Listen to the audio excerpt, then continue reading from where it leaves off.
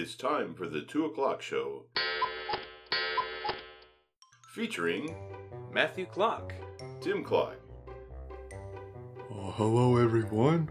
Welcome to the Larry Show. Larry, if you're in there messing with the microphone again, I swear. Oh, have a good day, everyone. Welcome to the 2 o'clock show. In case you were wondering if you were listening to the proper podcast, this is the 2 o'clock show, episode 21. And this program has been brought to you in part by Pemington's Personal Spacecrafts.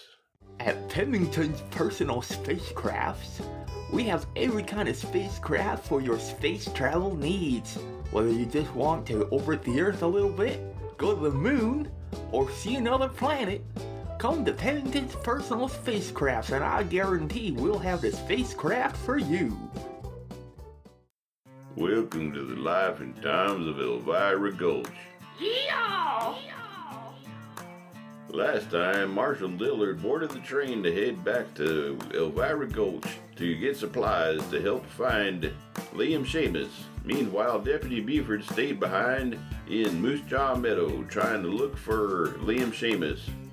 He'd borrowed Marshal Dillard's badge and gun and had his own trusty horse Mortimer with him to go look for Liam Seamus while Marshal Dillard went back to town for supplies.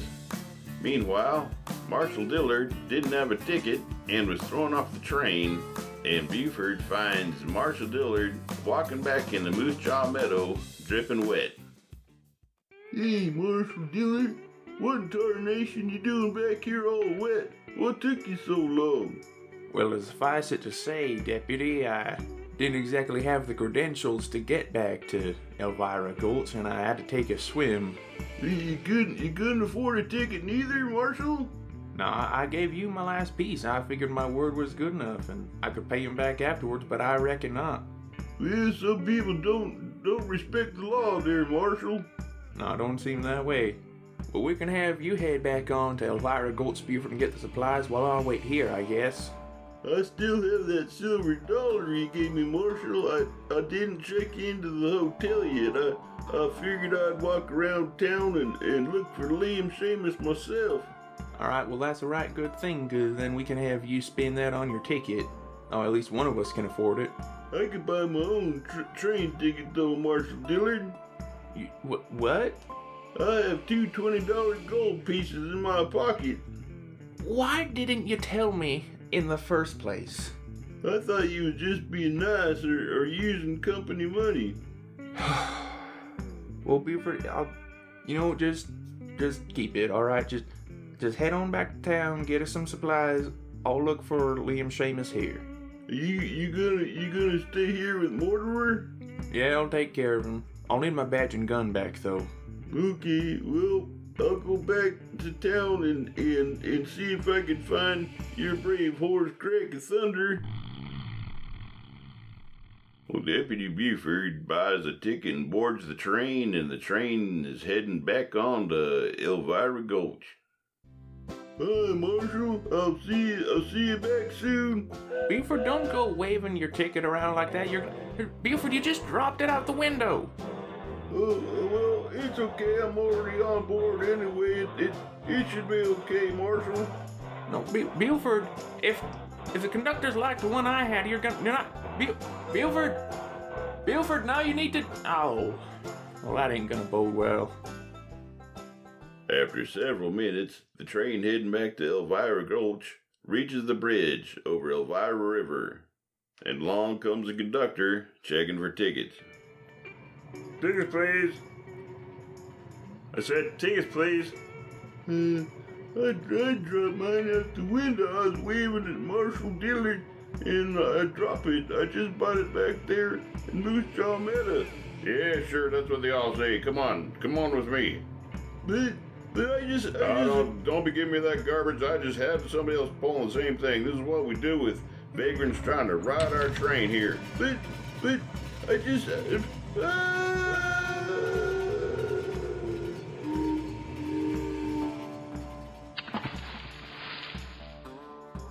Join us again next time as we learn about the life and times of Elvira Gulch. Today's episode is brought to you in part by a salmonella is a delicatessen. We're back after the false accusations of using a roadkill for the meats. I come and get you a sandwich with some of our good meats. It's so good you don't ask what it is. We don't tell. It's a surprise.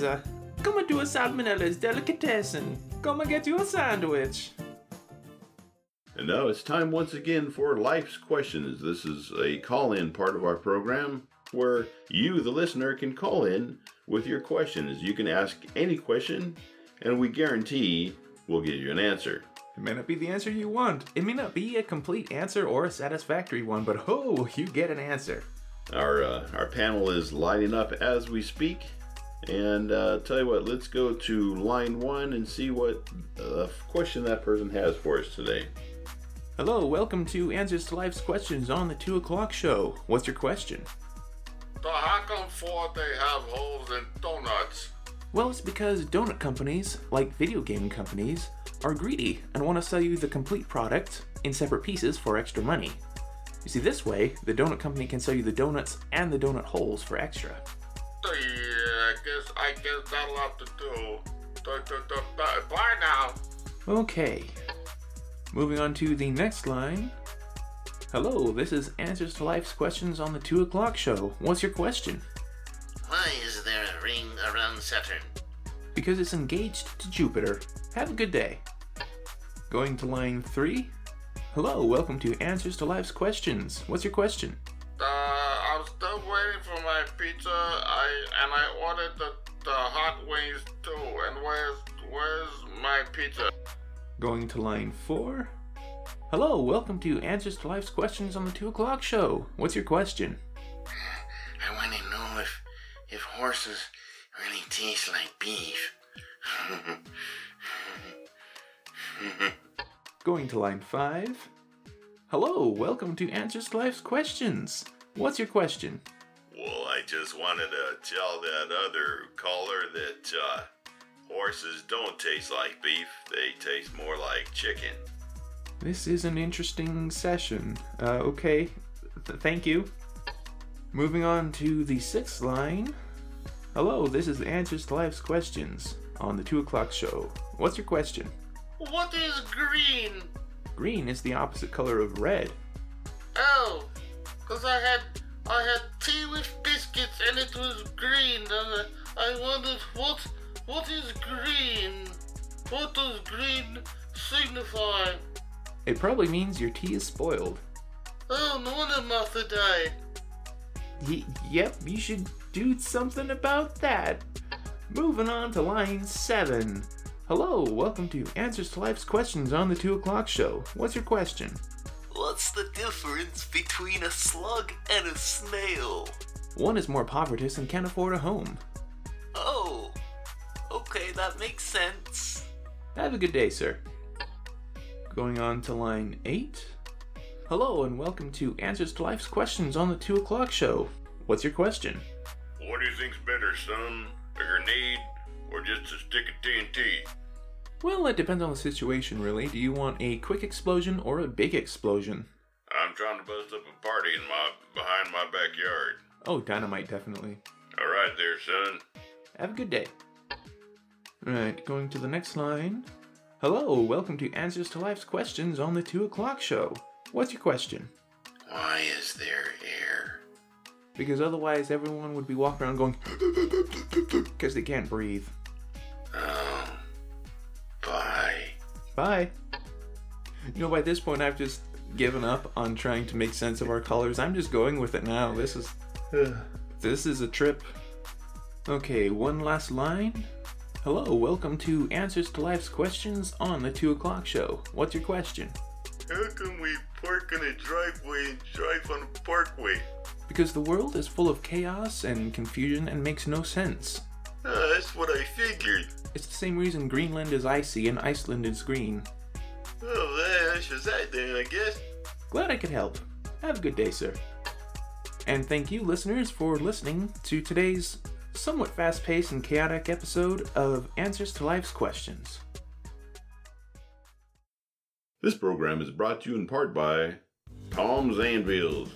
Get yourself an anvil today. We have every kind of anvil you could possibly need for any situation, whether you're just working on a project in your garage or you want to drop one on a pesky coyote. Get yourself a good quality anvil from Tom's Anvils. Welcome once again to Name That Sound, another call-in portion of our podcast where people can call in and try to identify the sound that we're going to play for you. And here's today's sound right here. Now, if you know what that sound is, go ahead and call in and we'll take your call and see if you can guess what it is. And if you happen to guess right, you win a trip for two to Larry's Water World in Orlando, Florida, not to be confused with any other amusement parks in the country, because it's not anything like anything else. Because it's much lamer. Okay, our panel is beginning to light up even as we speak. So what, let's go to line 1 here. Welcome to Name That Sound. What do you think that sound was? Is it an octopus grabbing stuff with its suckers? Not quite. Good guess though. Try again next time. Let's go to line 2. Okay, go ahead. What do you think that sound was? Is it someone drowning in a puddle? No, sorry. Try again. Let's go to line 3. Welcome to Name That Sound. What do you think that sound was? Your mother. No, not quite. Close, but try again next time, sir. Dang it, Larry, we talked about this. Okay, let's try line 4 and see what we have here. Welcome to Name That Sound. What do you think that sound was? Was it a mute trying to laugh? No, sorry. Why don't you try again next time? Let's go to line 5. Welcome to Name That Sound. What do you think that sound was? Was it a skeleton doing the hokey pokey? No, good guess, but sorry. Let's try line 6 here. Welcome to Name That Sound. What do you think that sound was? Was it a quark in space? No, not even close. Okay, let's go to the next line. Welcome to Name That Sound. What do you think that sound was? Was it the sound grandmother's dentures make when you throw them down the stairs? No. Close, but not quite. Try again. Let's go to the next line. Welcome to Name That Sound. What do you think that sound was? Your grandmother. We gotta talk to Larry. I thought he was screening these calls. Yeah, so did I, Larry. Look at him give us that look over there. You know, we just put something over that window so we can't see him. Then we'll probably just start sleeping. Yeah, that's true. Okay, let's take another caller here. Welcome to Name That Sound. What do you think that sound was? Was it a dog eating peanut butter? That's it. You win. And now, we'll switch you over to Larry. Stay on the line. We'll switch you over to Larry to find out about the wonderful trip that you won to Larry's Water World in Orlando, Florida. And he'll give you the details about your trip. So, thank you, and join us next time for Name That Sound. Today's episode has also been brought to you in part by Banerjee's Custom Sitars, man. Come on down to Banerjee's and get a sitar, custom made. Just for you, man.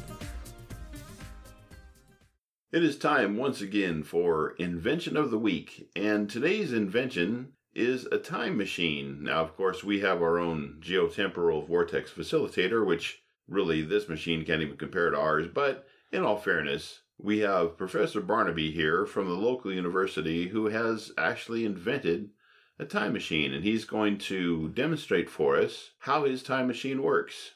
Come on inside there, Professor Barnaby. Oh yes, hello. It's a pleasure to be here, of course. Okay there, Professor. Now, we understand that you have a time machine. Why is it this time machine looks just like my wife's washing machine? Well, that is because, of course, the university would not supply me the funds to use proper equipment, and I was reduced to having to use household appliances and equipment that I already had on hand. Okay, now, how do you set this particular machine for whichever time period you wish to visit? Well, it's quite simple, really. You simply set the dial on the outside here. I simply kept the knobs from the washing machine, of course. Reduce, reuse, recycle, my good man. And as you can see, it's labeled for different increments of time. For instance, if you want to go a century forward, you set this dial to C for century, of course, and then you can adjust the number using this second dial. Okay, now let's say that I turn this knob here and I set it for 10,000 years in the future. How would you then send your machine into the future? Well, it's quite simple, really. We would set this to M for millennium, set this to 10,000, and then by pushing this button...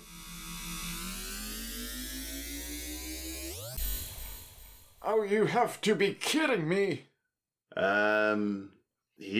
It looks like his machine worked, but the problem is it's gone and he is not inside to retrieve it. It took me 15 years to make that. Well, thanks for coming to demonstrate your time machine with us, Professor, and, yeah, good luck on, making another one. 15 years of late nights after lectures at the university, trying to produce a time machine, having people laugh at me, being made the laughing stock of the community. Well, we thought that we would end this program by demonstrating one of the rockets that we purchased from Pemmican's personal spacecrafts. And we got us quite a doozy here. It's capable of going to other planets, actually, and we thought that we would test it out just for fun as we're closing out this particular podcast. You see, he says it can go to other planets, which makes it sound expensive, but we got the lowest tier model for that. True. I mean, we don't have much of a budget here, you know. But anyway, well, if you want to set the dials and close the hatch there, we'll have our countdown and then take off. Alright, hatch closed, and it has its own countdown computer. You just gotta start it up, like so. Countdown till rocket ignition initiated. Well, hopefully this rocket will work out okay, and thank you for joining us, and hopefully we will see you next time on the 2 o'clock show. 3, 2, 1, engine ignition. Lift off.